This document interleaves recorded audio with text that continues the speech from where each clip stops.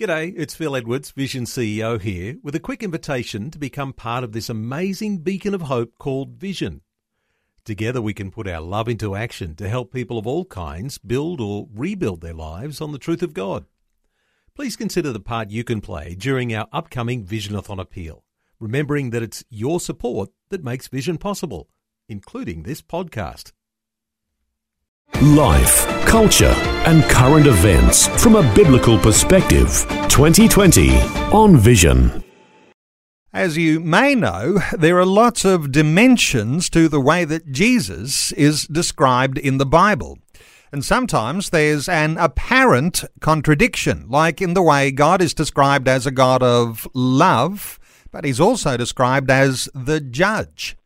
John chapter 3:17 says, God did not send his Son into the world to condemn the world, but that the world through him might be saved. But in other places, like John 5:22, we read, For the Father judges no one, but has committed all judgment to the Son.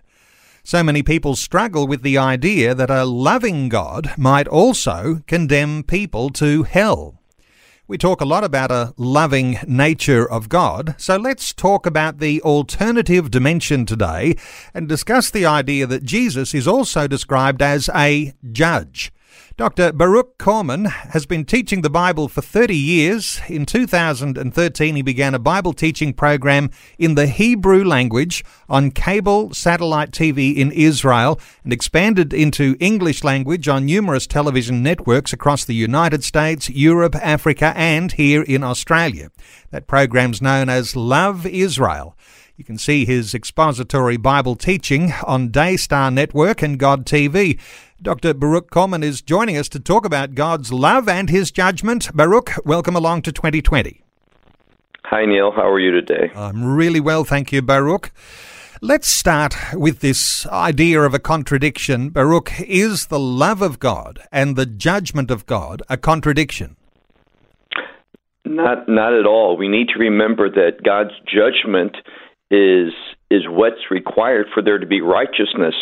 And I think most people would want righteousness, justice, holiness. All of those things are the outcome of God's proper judgment. And again, judgment is related to truth. So when we hear God is a God of truth, that doesn't violate our concept of love. Righteousness doesn't violate our understanding of love. So it's just seeing the biblical concept, love, play out in every dimension of society and every dimension of a person's life. Do we sometimes misinterpret that word judgment? I know that you sometimes talk about a definition of judgment as in the idea of setting things in order. When you say truth, then a time of setting things in order will be a time of establishing truth. Is that a better way of looking at judgment rather than just God is a God of love on the good side and then God is a judge on the bad side? How do you think that should sit? Well, I like the way that you put it. I agree with that. Also, we need to realize that the concept of judgment, also for those who are in a covenantal relationship with God, God's judgment brings about vindication, victory. It brings about the fulfillment of his promises. The enemy is against God's truth, his righteousness. The enemy is not a righteous judge, a holy judge. An enemy is a corrupter, a counterfeiter. So when we look at the alternative of God being judge, what we have is chaos, disorder, unrighteousness, and a violation of those things that are kingdom related. What about kingdom issues here? Because if God is king, we're talking about the way he might use power to bring about his will. The idea of a kingdom perspective here, and if you're talking about a righteous judge setting things in order, you might anticipate that the king will soon flex some muscle and exercise his power. How do you see this idea of kingdom and how significant that is for us? It's at the very foundation of what Messiah came to establish and get us ready for. We know that the first message John the Baptist preached was repent, for the kingdom of heaven is at hand.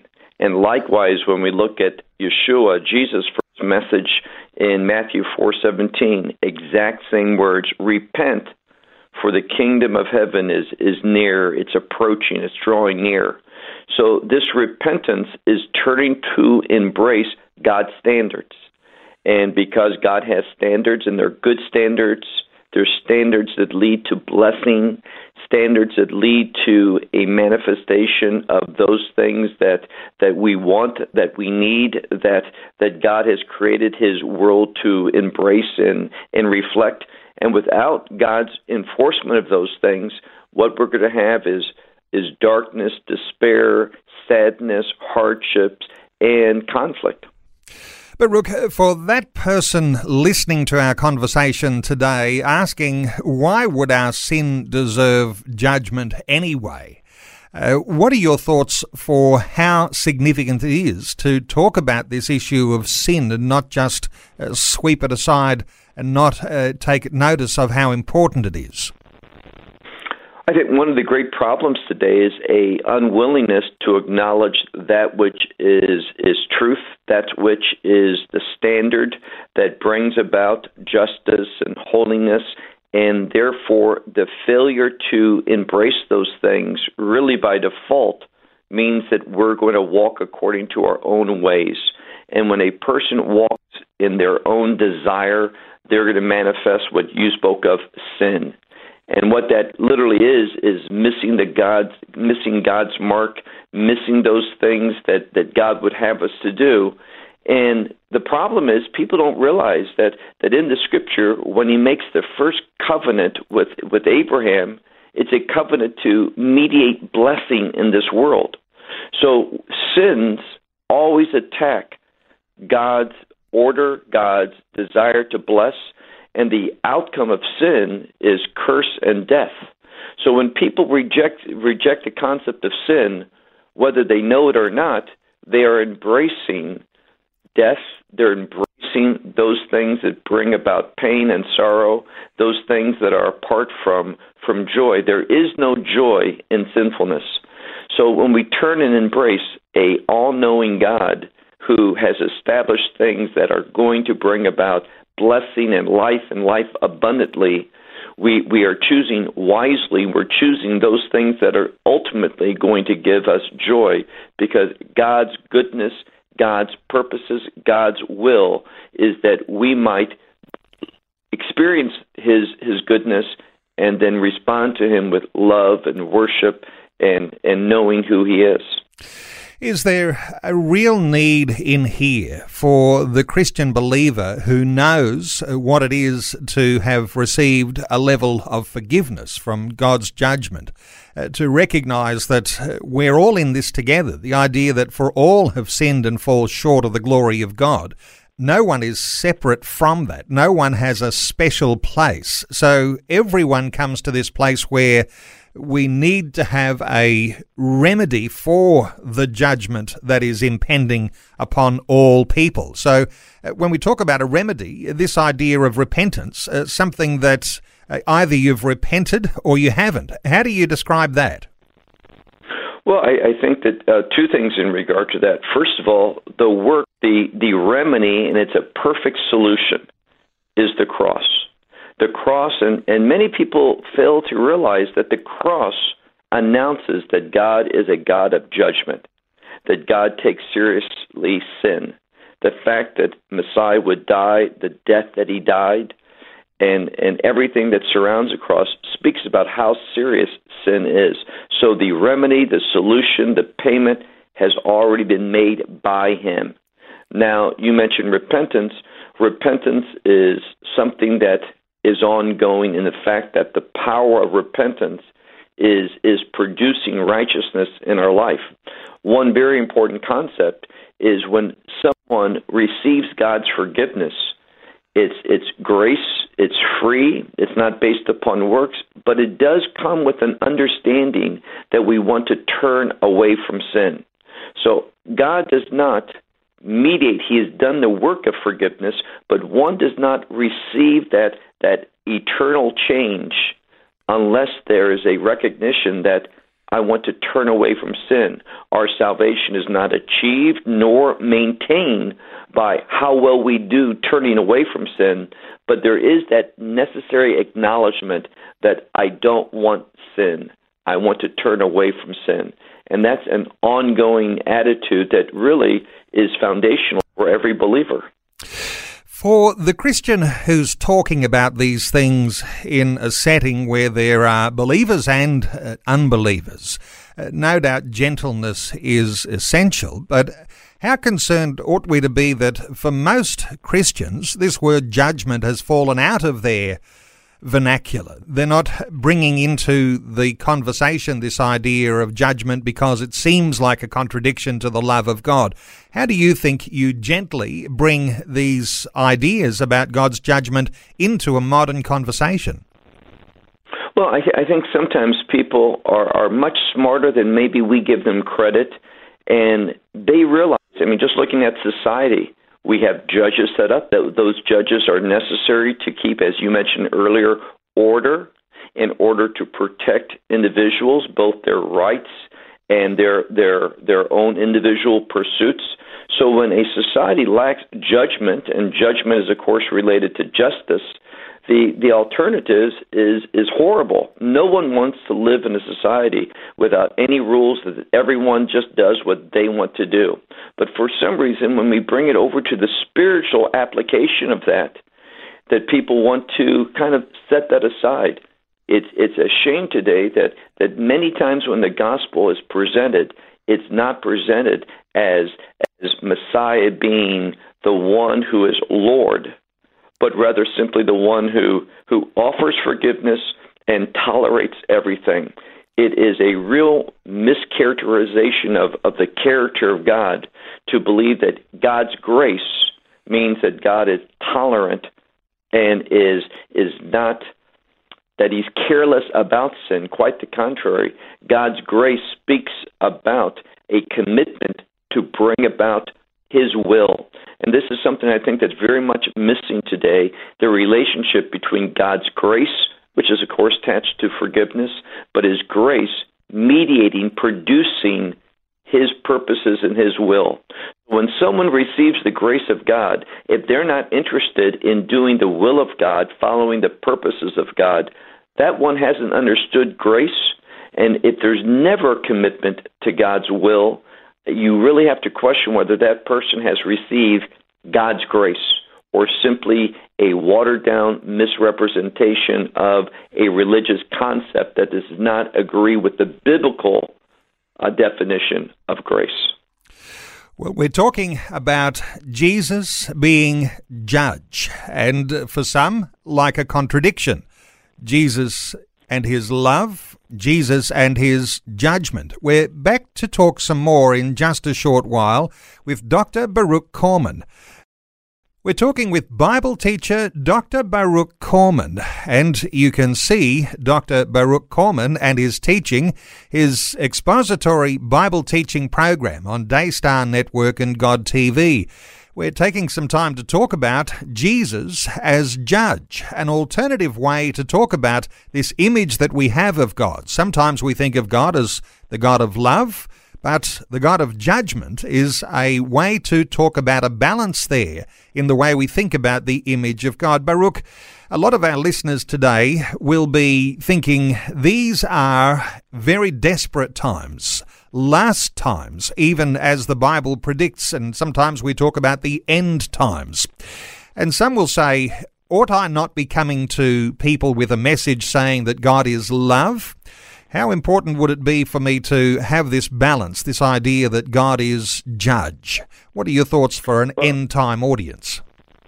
Well, first of all, I think the balance is very important. I'll give kind of an example. My wife came from a very strict upbringing, and she was talking they were out one evening with a few friends, and my wife said, and this was when she was probably 16 or 17, she says, "Oh my goodness, I need to get home. I have a curfew."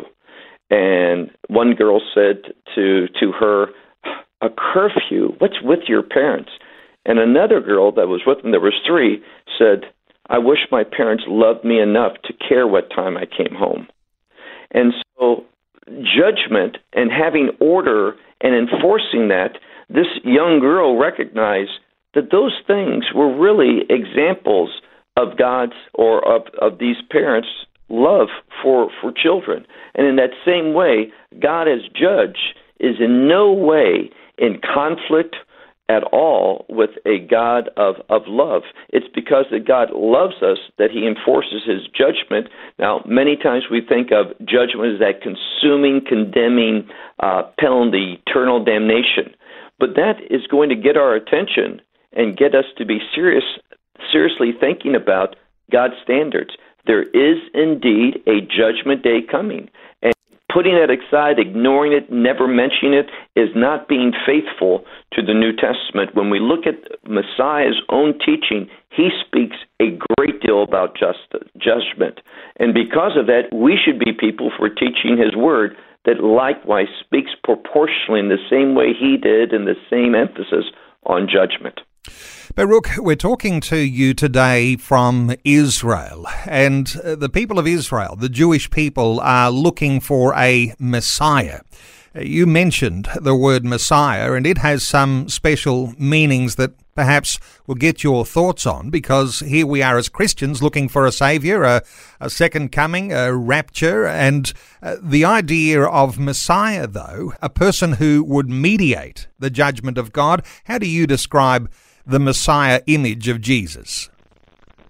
Usually from a Hebrew perspective, we think of the term Messiah and King as being synonymous with one another. We all know that the term Messiah or Christ, Christos in Greek, means the anointed one, but it was the king that was anointed to, and here's the key, rule.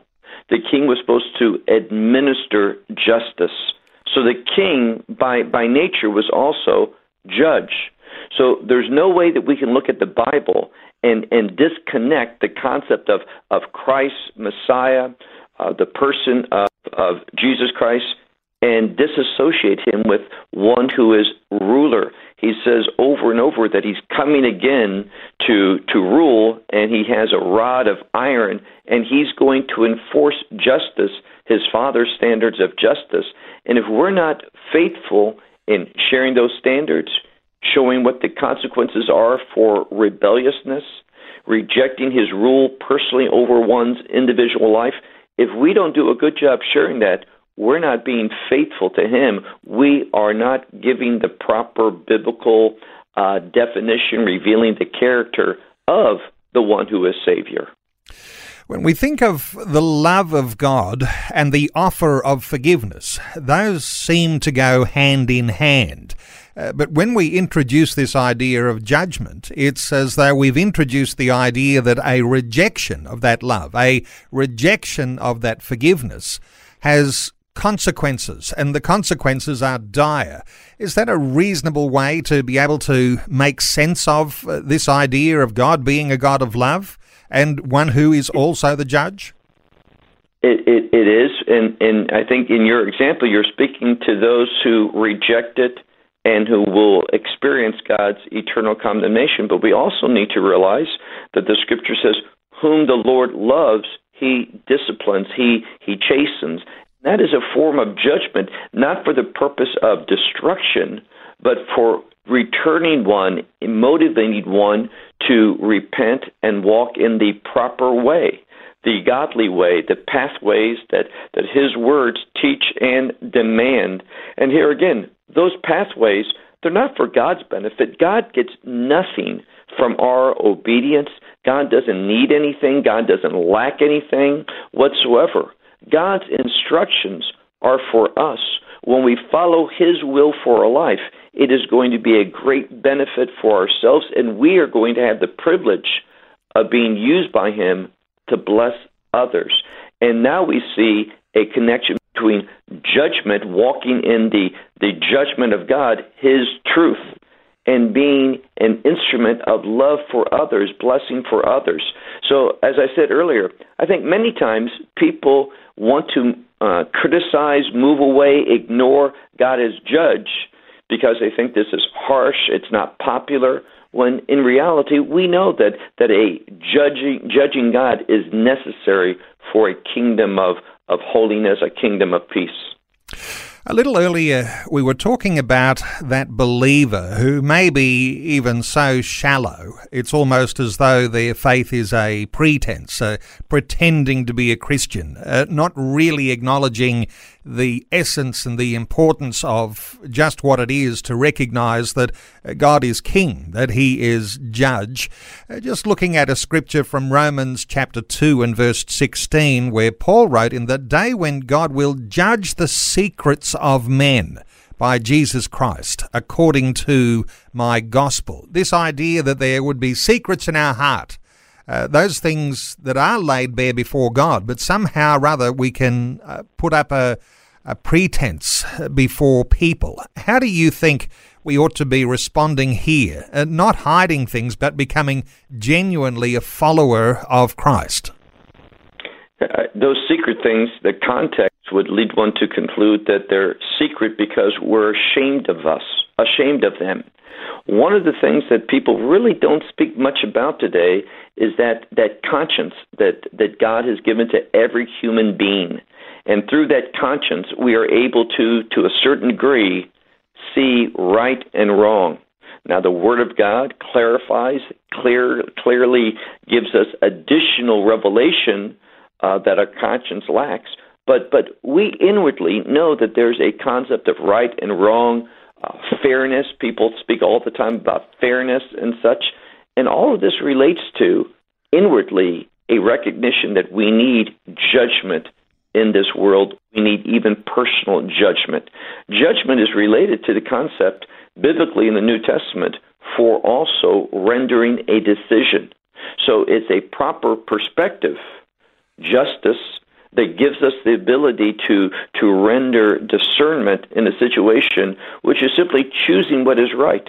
And I think all people, shallow individuals that are not serious about faith, have not really embraced a biblical faith, they can understand that making wise decisions is a good thing, and those wise decisions have to be based upon standards, and an individual should base those standards upon what the Bible has revealed, if we're all interested and have any faith whatsoever in God. In fact, one of the terms, many of your listeners will know the Hebrew word Elohim, and that term, the general name for God, Elohim, is seen many places in the Scriptures referring to a judge, that whole concept of judgment.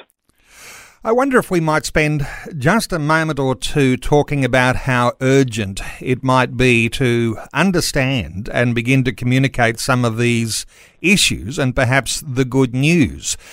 We'd be anticipating from a biblical view that Christ is coming. That's the sort of thing we are always affirmed as we look at the Christian creeds.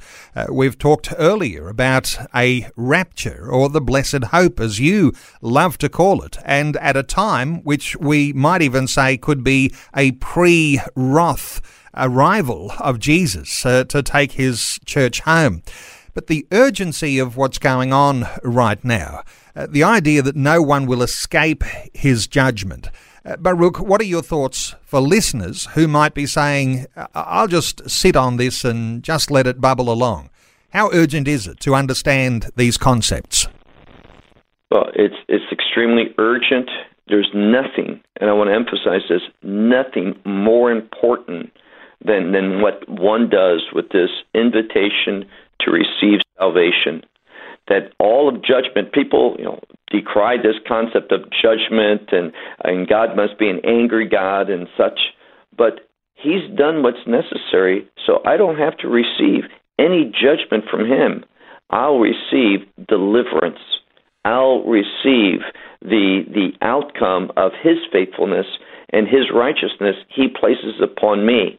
So God is a God of judgment, but he has dealt with it perfectly for me, so I can become a recipient of his love and a recipient of his goodness and a recipient of those blessings that him by nature wants to. He rejoices in blessing. I'm in Israel. I'm Jewish, And one of the concepts, probably the main concept that we think of God is Elohim Mevorach, which means that he's a blessed God, and that has to do with God's desire to be a blessing, to bless individuals. And all of this comes within the spectrum of a God who is a God of order. I wonder if we might finish with this image that we have of God as king, because there could be also a contradiction in some understanding of this idea of, a big, loving daddy father, the sort of figure who lets his children get away with anything. The idea of king is really a powerful image. I wonder if you've got a thought or two as we just put some bookends around this conversation about the kingship of God and his judgment. Well, many people don't realize that the primary role of a king was to settle disputes.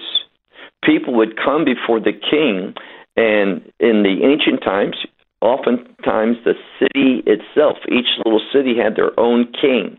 This was certainly true in the Middle East, in pre-Israel Canaan. And so people would come before the king seeking judgment, seeking someone that was wise, that would render truth in order to bring just that, in order to society, in order to affirm righteousness. So it's interesting to me that if we look historically in society, people came before the king for judgment. That was his responsibility. And now, if we look so often in many churches that they are afraid, they are hesitant to even speak anything about God's judgment, God's wrath. But that's not the biblical God that we see throughout Scripture. And understanding the full character of God is necessary in order to make a proper decision for him. No one wants to enter into a relationship, some agreement, some business transaction, find out that you had incomplete information. So we need to see the Scripture for a complete disclosure of the one true living God. He's a God of love, and therefore, because he loves righteousness and holiness, he is required to judge. Well, Baruch, I always love our conversations, and I know that there's a growing following here in Australia, as there is around the world, as people are watching your television programs. Dr. Baruch Korman, who's been teaching the Bible for more than 30 years. He's on cable and satellite TV in Israel, and also in the United States, Europe, Africa, and here in Australia. His program is called Love Israel. You can see his expository Bible teaching program on the Daystar Network and on God TV. And the website to be in contact with Dr. Baruch Korman is loveisrael.org. Baruch, thanks so much for sharing your thoughts and your heart with us today on 2020. It's a privilege to be part of your program and to be a guest, and look forward to sitting down with you when we get to Australia next. Thanks for taking time to listen to this audio on demand from Vision Christian Media. To find out more about us, go to vision.org.au.